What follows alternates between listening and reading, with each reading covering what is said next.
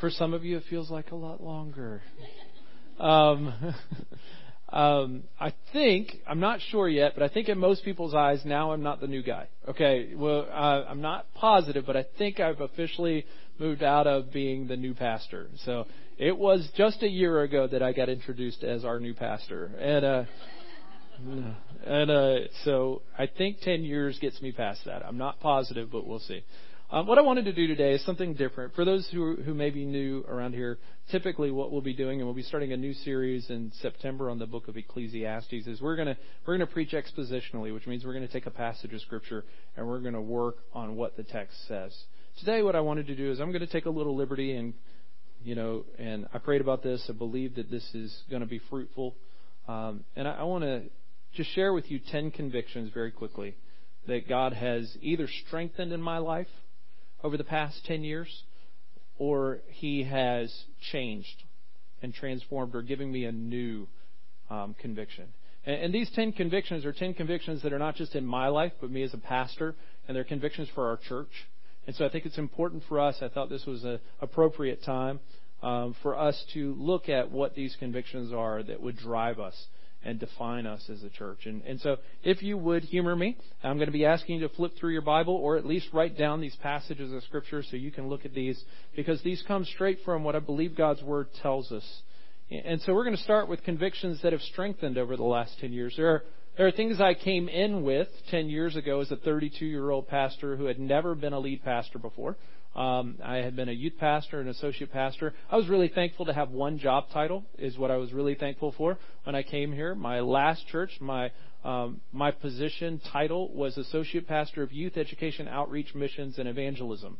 And then I led the choir. I led worship on Sunday mornings. And when I wasn't leading worship, I was running the soundboard. So honestly, not much changed when I got here. I just started preaching on Sunday because we were very much in the same position in a lot of ways. I just didn't have to lead the choir, but I jumped in, started leading worship. I started, helping with all kinds of things around the church, and I fell in love with this place really quickly. But I also had a second job on top of that, and that was that I was the campus minister and campus ministries director for our association of churches, and was in charge of about 16 campuses. I specifically worked on 2 campuses. Both of those were part-time ministry positions. So I was really happy to come here and have one job. Now, 10 years later, I have 2 jobs. So I'm just right back where I started 10 years ago. And I find that really ironic how God just continues to change what my idea of ministry looks like. And I think He's done the same with you. So I think all of us who were around 10 years ago, we didn't know how this thing was going to work out. And I'm not sure any of us thought it would last 10 years. And I'm thankful that it has, and I'm looking forward to the future. So I just want to run through these convictions. The first conviction is something I think you know for sure, and that is that I believe the Word of God is sufficient and authoritative. And that's a conviction that I came in with. In fact, my first sermon made it clear that I believe that the Word of God is sharper than any two-edged sword. Hebrews 4:12 tells us that it pierces to the division of soul and of spirit, of joints and of marrow, and discerns the thoughts and intentions of the heart. The Bible is authoritative and it works. It's sufficient for everything that we need. I believed then, and I believe even more strongly now because I've seen it work. I've seen it work in your lives. I've seen the Bible work in my life. I've seen the growth in you. I've seen the growth in me. As I've studied and I've preached, I've seen us both grow. 1 Thessalonians tells us, for this reason we also constantly thank God that when you received the word which you heard from us, you accepted it not as the word of men, but for what it really is, the word of God, which also performs its work in you who believe. I love that last phrase. The word is the word of God, but it performs its work in you who believe. And what I am thankful for under this conviction is I am thankful for your willingness to listen. And your willingness to come back to me when you think what I'm saying is just my opinion. And I'm thankful for that. I'm thankful that you will not stand, and we will not stand as a church on my opinion or on your opinion.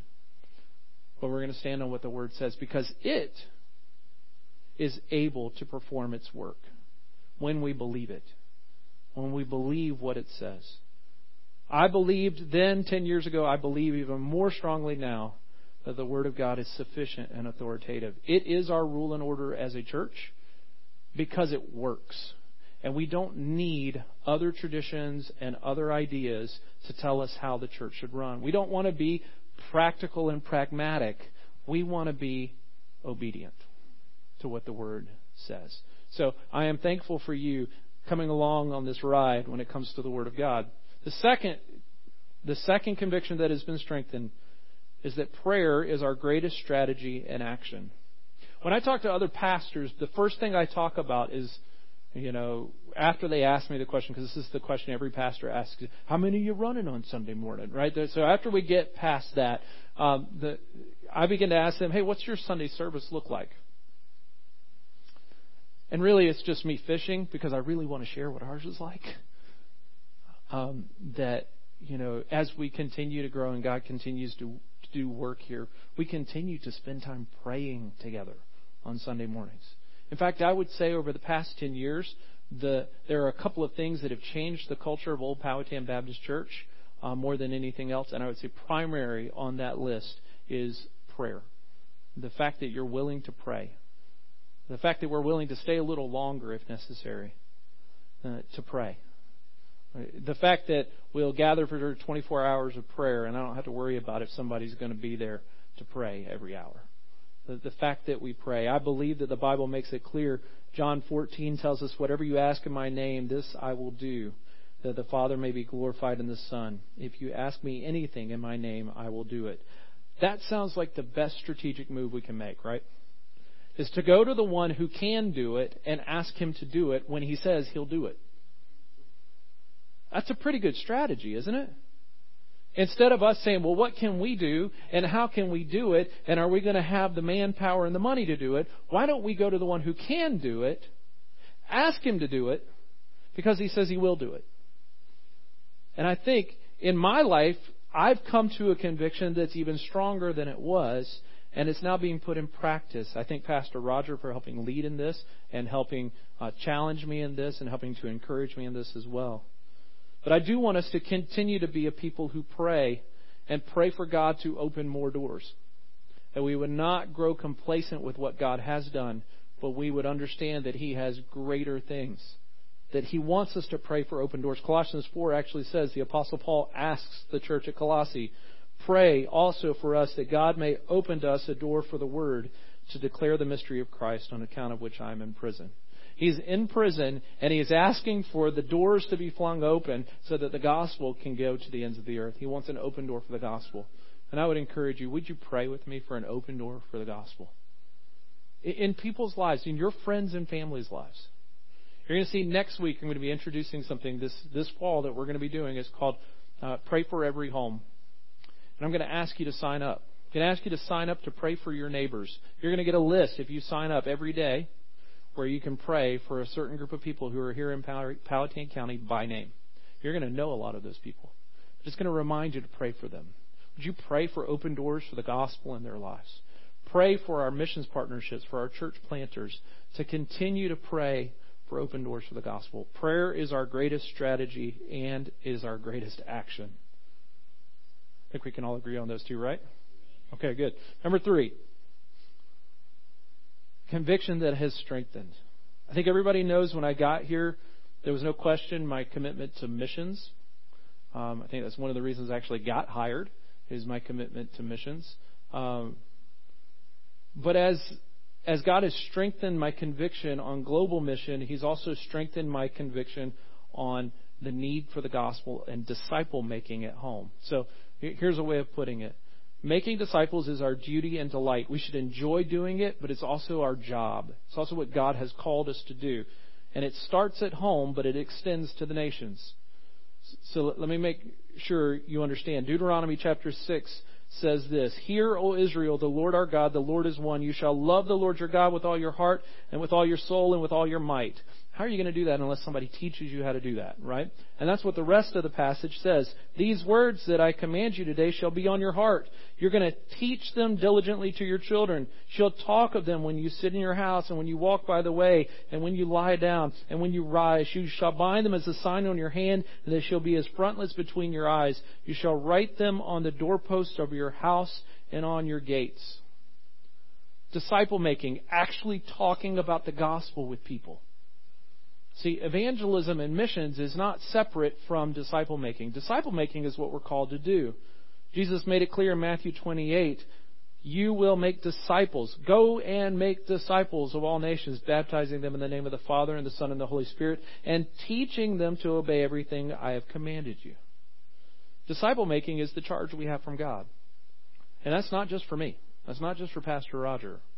It's for every one of us who calls ourselves a believer, a follower of Christ. So we're meant to be disciple makers, which means we not only are sharing the gospel with people, which is a part of making disciples, we're also teaching people to observe everything that I've commanded. So this is my challenge to us, that as this grows as a conviction in our church, my challenge and question to each of us is, who is the person in your life that you are teaching to observe all that Jesus has commanded?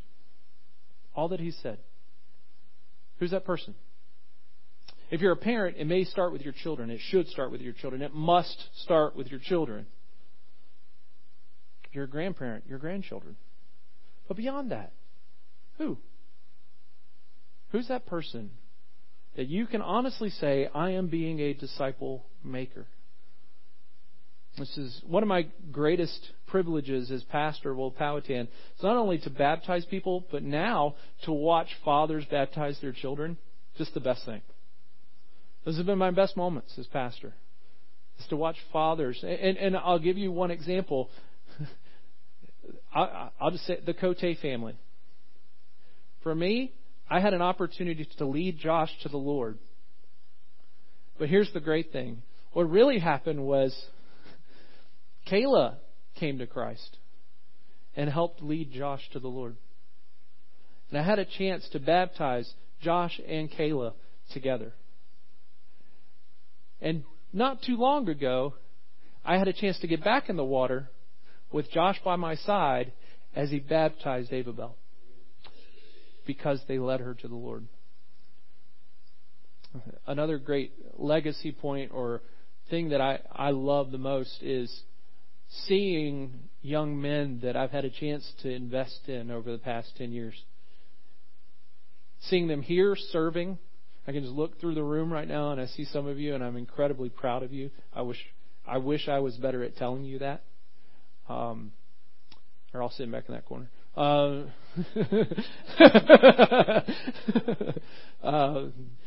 They've learned to not sit up front. That's good.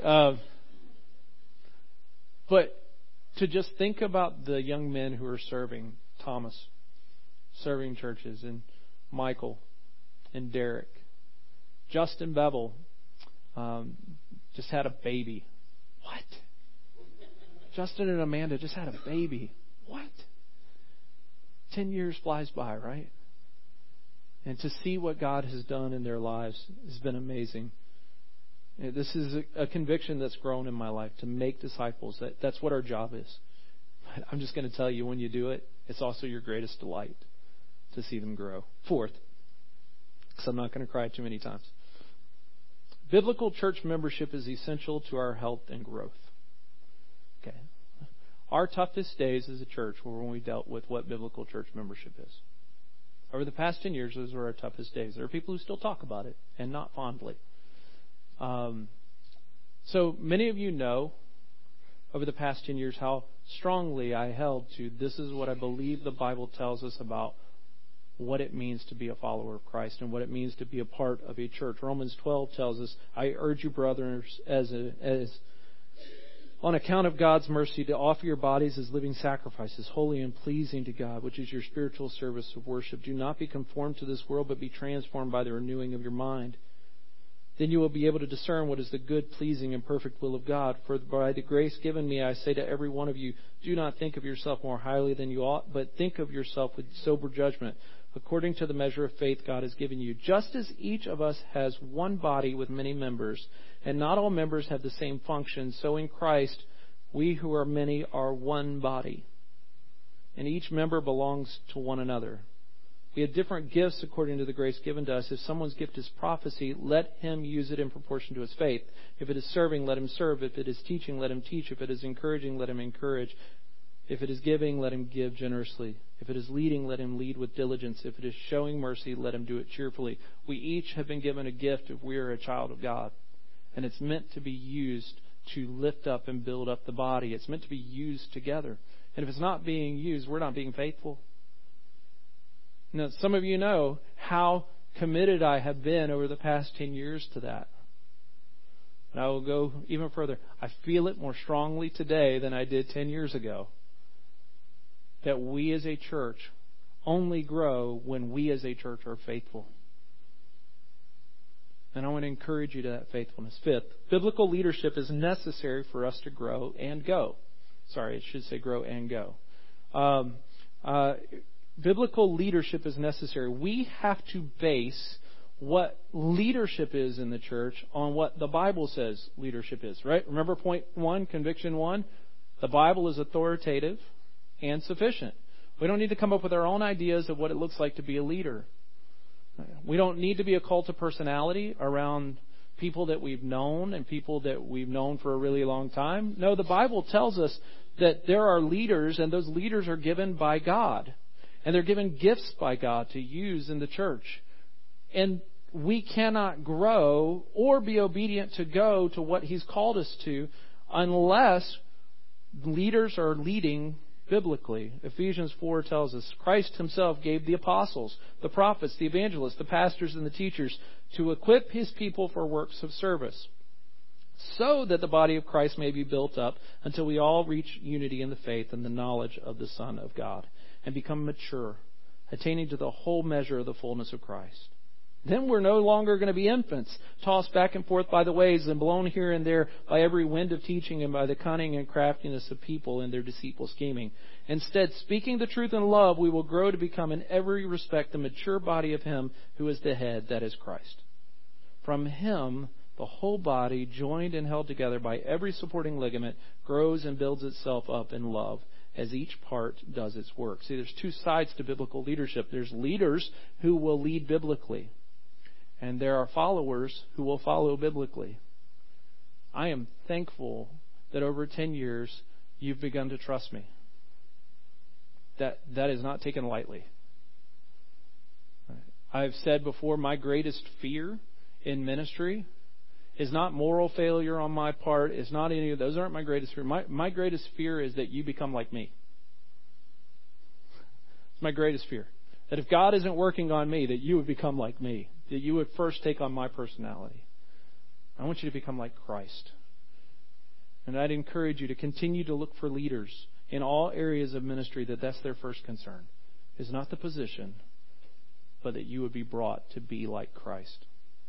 So those are 5 convictions that have strengthened over the past 10 years. I want to go through 5 more quickly that have either changed or grown in a new way. Maybe even new convictions that I have over the past 5 years. So I'm just going to run through these as well. I hope you see that these things actually do shape the way that I want to do ministry, and I've tried to do ministry for the past 10 years, but also how I believe ministry needs to be done for the future. And I encourage you to pray for me, pray for Pastor Roger, pray for our deacons, pray for our leaders in the church, that we would come under these convictions as well. Number 6, a conviction that has changed or grown in a new way. We can, or should, be a both-and church in areas that the Bible doesn't make us an either-or church. Okay, let me make sure you understand this. We should celebrate our cultural differences. We should celebrate our age differences. We should celebrate our background differences as long as they're not in the way of the gospel. Not just endure one another. We shouldn't be a church of there's an older group over here and a younger group over here. I'm really thankful for the way that our older saints, or maybe I'm not supposed to say older. That's something, right? I'm supposed to say experienced saints, right? invest in our younger saints. I'm thankful for that. I'm thankful for the way that I just go back to this summer, Kenneth and Brenda going and hanging out with the youth all week in West Virginia. I mean, that's a beautiful picture of what it's supposed to be. Where you're not just enduring one another, rolling your eyes at how stupid the youth are being, right? Or how stuck in the mud the older people are being, right? No, instead you're celebrating the differences. And this is a very practical thing. Mark, will you go on to the next? There you go. We should be a both and church wherever the Bible doesn't make us an either or church. I'll give you an example where I think we're thriving on this now. Today, we had a band play music, right? We will also have an organ play music. Nobody does that. Everybody tells me that's not going to work. And I say, but the Bible doesn't tell me I can't do that. Right? And I'm not just going to be pragmatic and say, well, we're only trying to reach one group of people. Just look around. Look very different from one another age-wise in here, right? I think that's a beautiful thing. Maybe you're more of the traditional Sunday school person. Maybe you're more of the growth group person. Maybe you're the missions person. Maybe you're the I need to get involved in something local person. We can be both and. We don't need to be either going overseas or either working here or either contemporary music or either traditional music, because the Bible doesn't define us in that way. It doesn't declare that we have to be that way. But there are either ors in the Bible, and we want to stand on those either ors. We can either be faithful to what God's Word says or not. And we want to make sure we're faithful where the Bible calls us to be faithful. Romans 14 says, do not pass judgment on one another. And that's talking to believers. He goes on to say, one observes certain days, one does not. One eats certain things, one does not. You need to be convinced in your own heart and seek to honor the Lord. And if we're all doing that, we can actually celebrate the differences between us. Romans 12 says, live in harmony with one another. Do not be haughty, but associate with the lowly. Never be wise in your own sight. The Bible actually says that when we draw dividing lines and either or lines where the Bible doesn't draw them, then we're actually trying to be wiser than the Bible.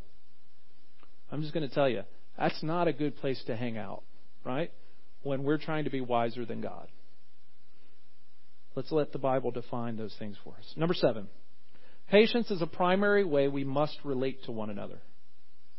I was 32 when I got here. I didn't know what patience was. And I'm not sure those who are around did either. I wasn't sure what patience was at that point. I thought my job was to come in and we're going to get this thing done, right?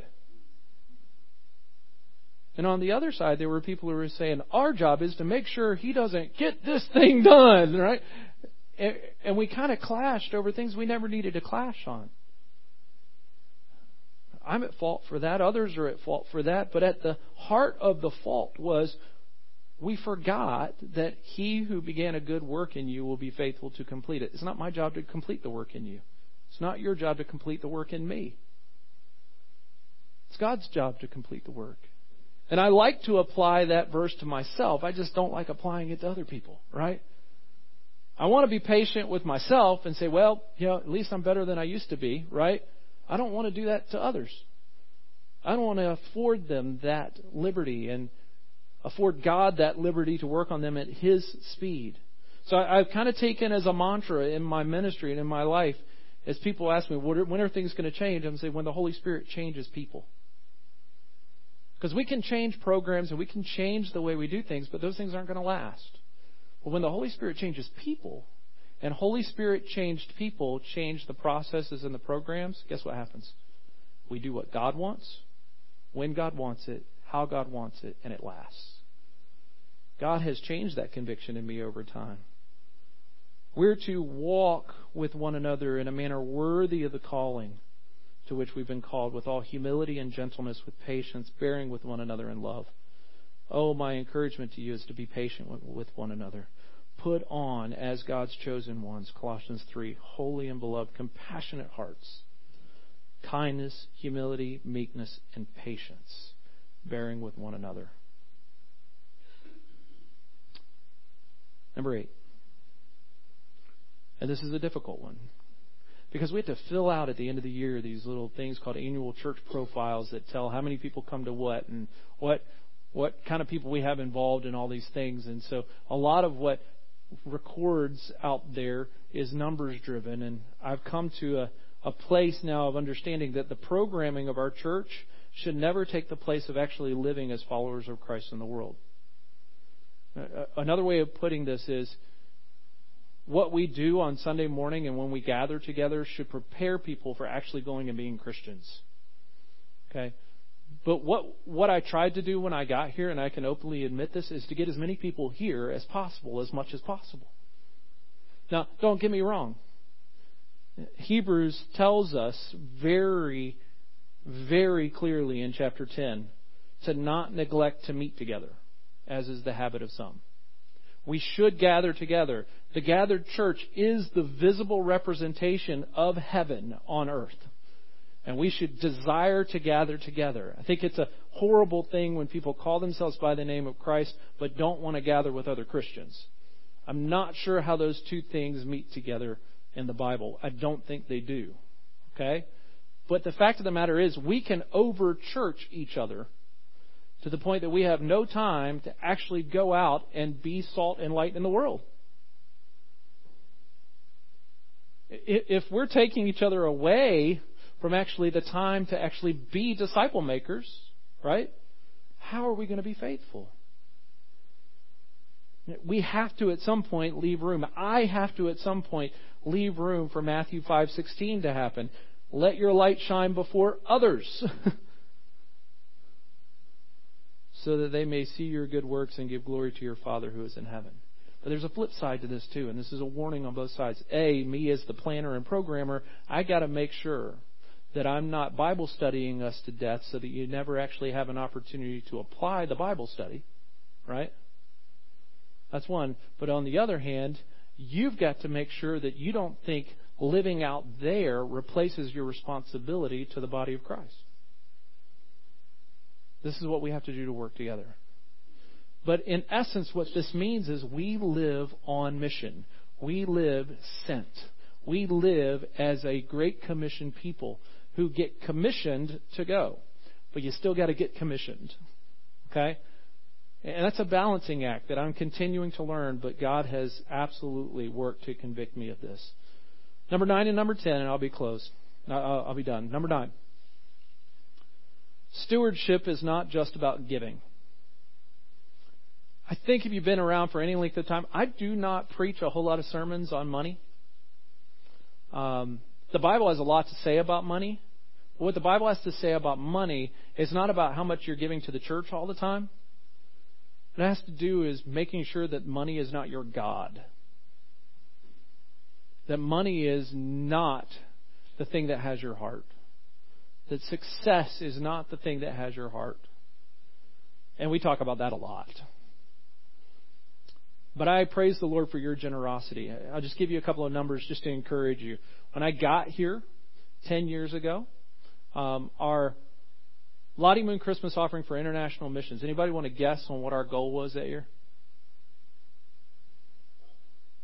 Our goal was about $2,500 to $3,000, right? We brought in less than that. We've had years of for the past 2 or 3 years, over $20,000 because of your generosity. Annie Armstrong Easter offering for North American missions, $1,000. Now $15,000, $16,000 because of your generosity. Because God has convicted our hearts together. Your giving to missions has ballooned. Your giving to the church right now we are on a weekly basis about between $750 and $800 a head per week for the year. I'll put it another way to you. If not another penny, please don't stop giving. If not another penny came in for the rest of the year, we'd pretty much make budget from 15 years ago. If that tells you anything. This is something God's doing.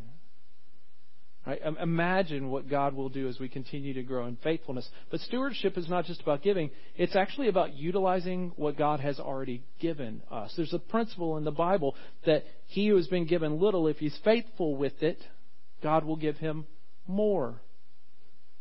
We're told in the parable of the talents that the master actually says these words in Matthew 25, "Well done, good and faithful servant." That doesn't just happen when we get to heaven, right?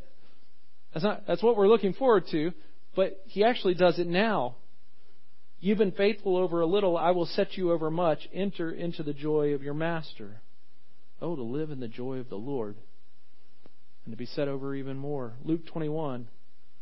He looked up and saw the rich putting their gifts into the treasury, and he saw a poor widow putting in 2 small copper coins, and he said, "Truly I say to you, this poor widow put in more than all of them, for they all out of their surplus put in the offering. But she out of her poverty put in all that she had to live on." See, what God demands of us is not just that we give more, it's that we love him more, and that's going to make us more generous. But he also has given us stuff already, hasn't he? And just think about the blessings in your life. Just think about all that he's given you. How many of you who have a driver's license drive a car? You're farther ahead than 80% of the world. How many of you have indoor plumbing in your house? Lucky. That's what the rest of the world says. I mean, just think of all that God has blessed us with. Now, let's think about this as a church. Now, I'm just going to be honest with you. 10 years ago, I walked in the building, and I was like, oh, this is really cute. I love it. It'd be a great place for a wedding. You know, I'm having those thoughts, and people have actually said that, right? And they've actually come here for that, and all of that's true. You know, my second thought was, you got to walk by the guy who's preaching to go to the bathroom. That was my second thought. First thought was, this is beautiful. Second thought was, who came up with that idea? Right? That was my second thought. I still think that when people get up to walk by me to go to the bathroom, right? I still go, we really need a bathroom back there. Like, that's what I'm thinking. We really need one in the back, right? And I kind of think through that, and I go, so yeah, there are things about this building that may not be awesome, but here's what happened. Here's what happened over 45 years ago. There's a group of people who gave of their hard-earned money, right? Who stewarded all that God had given them. The building had burned down. They could have said, God's taken it away. But instead they said, God gives and takes away. And they looked at what God had given them. Look at the acreage. Look at the space. Look at what God's given us. And churches in the area did the same thing and stewarded what God had given them to build a building. And I want you to think, they didn't just build it for the people of 1971. They built it so that future generations could be blessed. We're walking in that blessing right now. Just think about that. So I ask you, what are we doing to utilize what God has already given us, not just in our individual lives, but as a church, to bless future generations? I'm going to give you a challenge to pray for. And I'm going to ask you to pray intently for this for the rest of this year. Because you know I couldn't just give a look at the past, right? We have to look forward to, right? Can I ask you to pray with me intently on this? I have ideas of what could be done. I have ideas of what I'd love to see. But I'd love for God to convict us of what He wants. If you were to open these doors and walk outside, we own land going up Old Church Road. We own land going back this way all the way to the end of the clearing. Think about that. All this land, all these trees, God has blessed us with. All this land that can be utilized. Let's ask you, what are we going to do?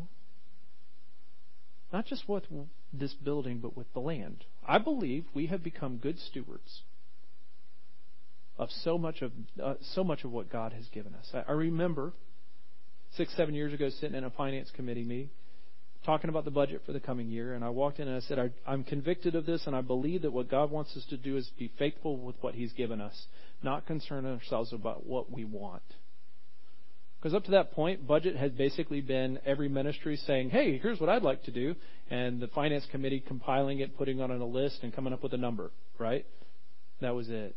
And we stopped, and we prayed about it, and we talked about it, and we sought the Lord on this, and what we came to was God has blessed us. No matter what the number is, God has blessed us with this. We must be faithful with it. Instead of saying, oh God, why won't you give us more? We need to be faithful with what He's given us. And so we started doing what you have to do in your family, which is you know how much money you make every year, right? So you got a budget based on what you make, not on what you want to do. If I sat down with my family and I said, what do you want to do? Let's all go to Disneyland, right? And I don't have the budget for that, so we can't do that, right? We can't buy new cars. We can't do all of these things every year. Well, we can't do the same thing as a church. We need to be faithful stewards of what God's given us. From that moment on, our giving began to go up, and God gave us more to be faithful with. So I believe we're being faithful, and God is blessing. But I ask you, have we been faithful with the land God has given us? To think about how we will serve not just ourselves, not just today, but future generations. I don't have all the answers, but I'm going to ask you to pray with me. Will you do that? Pray with me in the coming months about how we can be good stewards of what God has already blessed us with. I mean, think about all that He's blessed us with. How can we utilize it for the gospel? Finally, number 10. We are meant to move forward. It's fun for me to look back over the last 10 years, but we're not meant to stay in the last 10 years. Even all the good things that God has done, we're not meant to. Luke chapter 9 tells us this: if anyone would come after me, let him deny himself and take up his cross daily and stay where you are, where you met me. I think we all know that's not what it says, right? What does it say? And follow me. Which means we've got to be moving, right? There's actually a forward movement here where we're following where Jesus is leading. For whoever would seek to save his life, which means stay where you are, will lose it. Whoever loses his life moving forward with him will save it. What does it profit a man if he gains the whole world and loses or forfeits himself? His own soul. Jesus said to him, Luke 9:62, no one who puts his hand to the plow and looks back is fit for the kingdom of God. So in the kingdom of God, as we're walking as the people of God, we're supposed to be moving forward. We're supposed to put our hands to the plow and we're supposed to move forward. Now, I want to make a couple of things clear when it comes to this. What I believe firmly is what Jesus says in John 8, that if you abide in my word and are truly my disciples, and you will know the truth, and the truth will set you free. That we can actually move forward in freedom when we anchor ourselves or rudder ourselves or lash ourselves to the mast of Jesus' ancient teaching. So I'm going to put it this way. If you'll click to the next one. Okay? The ancient must be our rudder and the wind in our sails. Okay? If we want to know where to go as we're moving forward, we have to lash ourselves to the rudder of the ancient truths of Scripture. We don't come up with new stuff, right? We have to lash ourselves to what God has said. Abide in His Word. Okay? And then that also, His Spirit working through His Word will become the wind in our sails. If we want to move forward, His Spirit and His Word have to direct us and give us everything necessary. Which means we have to think about tradition and newness in different ways. They're not necessarily opposed to one another. In fact, oftentimes they're doing the same thing. They're actually causing us to not have any energy or motion for what God wants. So the ancient must be our rudder to direct us and the wind in our sails. Tradition. Now when I got here, I love old hymns. But yes, I had a mentality. It's like, well, if we're going to move forward, we're going to have to move forward in a new way. We're going to have to think new things. We're going to have to... No, I want you to understand, I love tradition. God has grown that in me. But tradition is not meant to be traditional. What I mean by that is when it becomes something that we just look back on and say, the good old days, let's just all be honest. You were all pretty happy when I asked you how many of you have indoor plumbing, right? Remember the good old days? That wasn't true. They weren't that good. Still dealt with sin, right? What's been reported in Charlottesville was happening on a regular basis in our backyards, right? Not so much the good old days. What happens when tradition becomes something that sticks us somewhere? It becomes an anchor when we're supposed to be moving forward. It anchors us in a place that God never meant us to stay. And we got to be careful about that. Tradition itself is not wrong. We want to look back and we want to see God has brought us this far. We want to remember those things. And tradition can help us. But when tradition becomes an anchor that holds us somewhere that we were never meant to stay because we're supposed to be moving forward, it becomes dangerous. It becomes deadly. We've got to guard ourselves against that. But on the flip side, I've learned more and more that new is not always better. But it also isn't always bad. What tends to happen is we think new is actually going to be the energy to push us forward. But we were meant to trust His Spirit, not novelty and new ideas. What happens when the anchor is over here fighting against the novelty, we just break the ship apart. Is everybody with me? Understand what I'm saying? When the anchor is over here saying, no, this is the way we've always done it, and the new is saying, this is the way we need to do it, what happens is we tear the ship apart.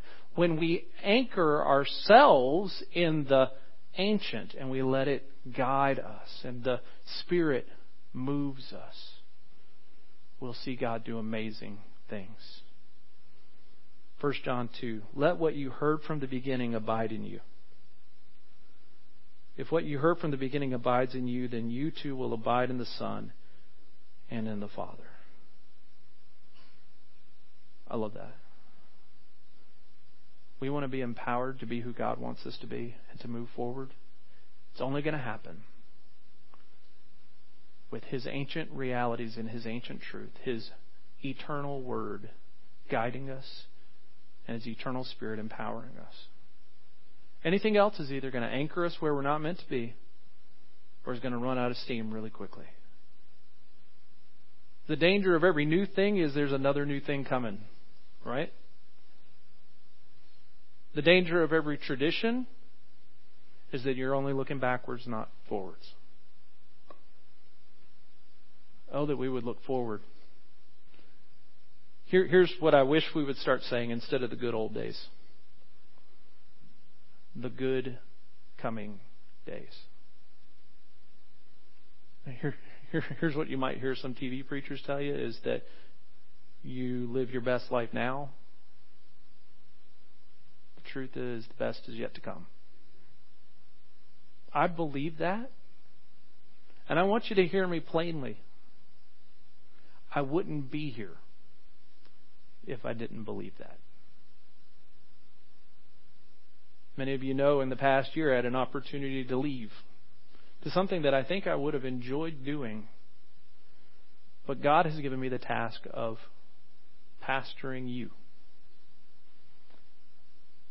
And as much as I might have enjoyed doing it, I would not have found the joy that I find in pastoring you. Yeah, you frustrate me. I know I frustrate you. Yeah, it's hard and it's messy. But what I love is that we don't just try to clean it up. We just work through the mess. So for 10 years we've been doing this. And God has consistently convicted us in one way or the other as we've trusted Him. I'm just going to ask you, will you trust Him for the next 10? Or if it's just 1? Or if it's 5? That we trust Him to not only direct us, but to energize us for what He wants us to be and who He wants us to be and what He wants us to do. I'm excited about what God has done. I'm looking around the room and I'm seeing how God has changed each of your lives. Looking around the room and I'm seeing how God continues to work in you. Hey, here's the good news. He's still working on me too. Okay? And I know it. And I know I need it. Will you pray with me? Father, I pray that we would be people of conviction, but we would also be people of surrender. Help me to lead in that way. Thank you that the mark of what's happened in this church is not because of my faithfulness or anyone else's faithfulness in this room, but it's because of your faithfulness. Remind us of that. That you're truly worthy to be worshipped, worthy to be praised. Lord, help us to do that. We pray in Jesus' name. Amen. Amen. Let's go out as the people of God this week. Amen.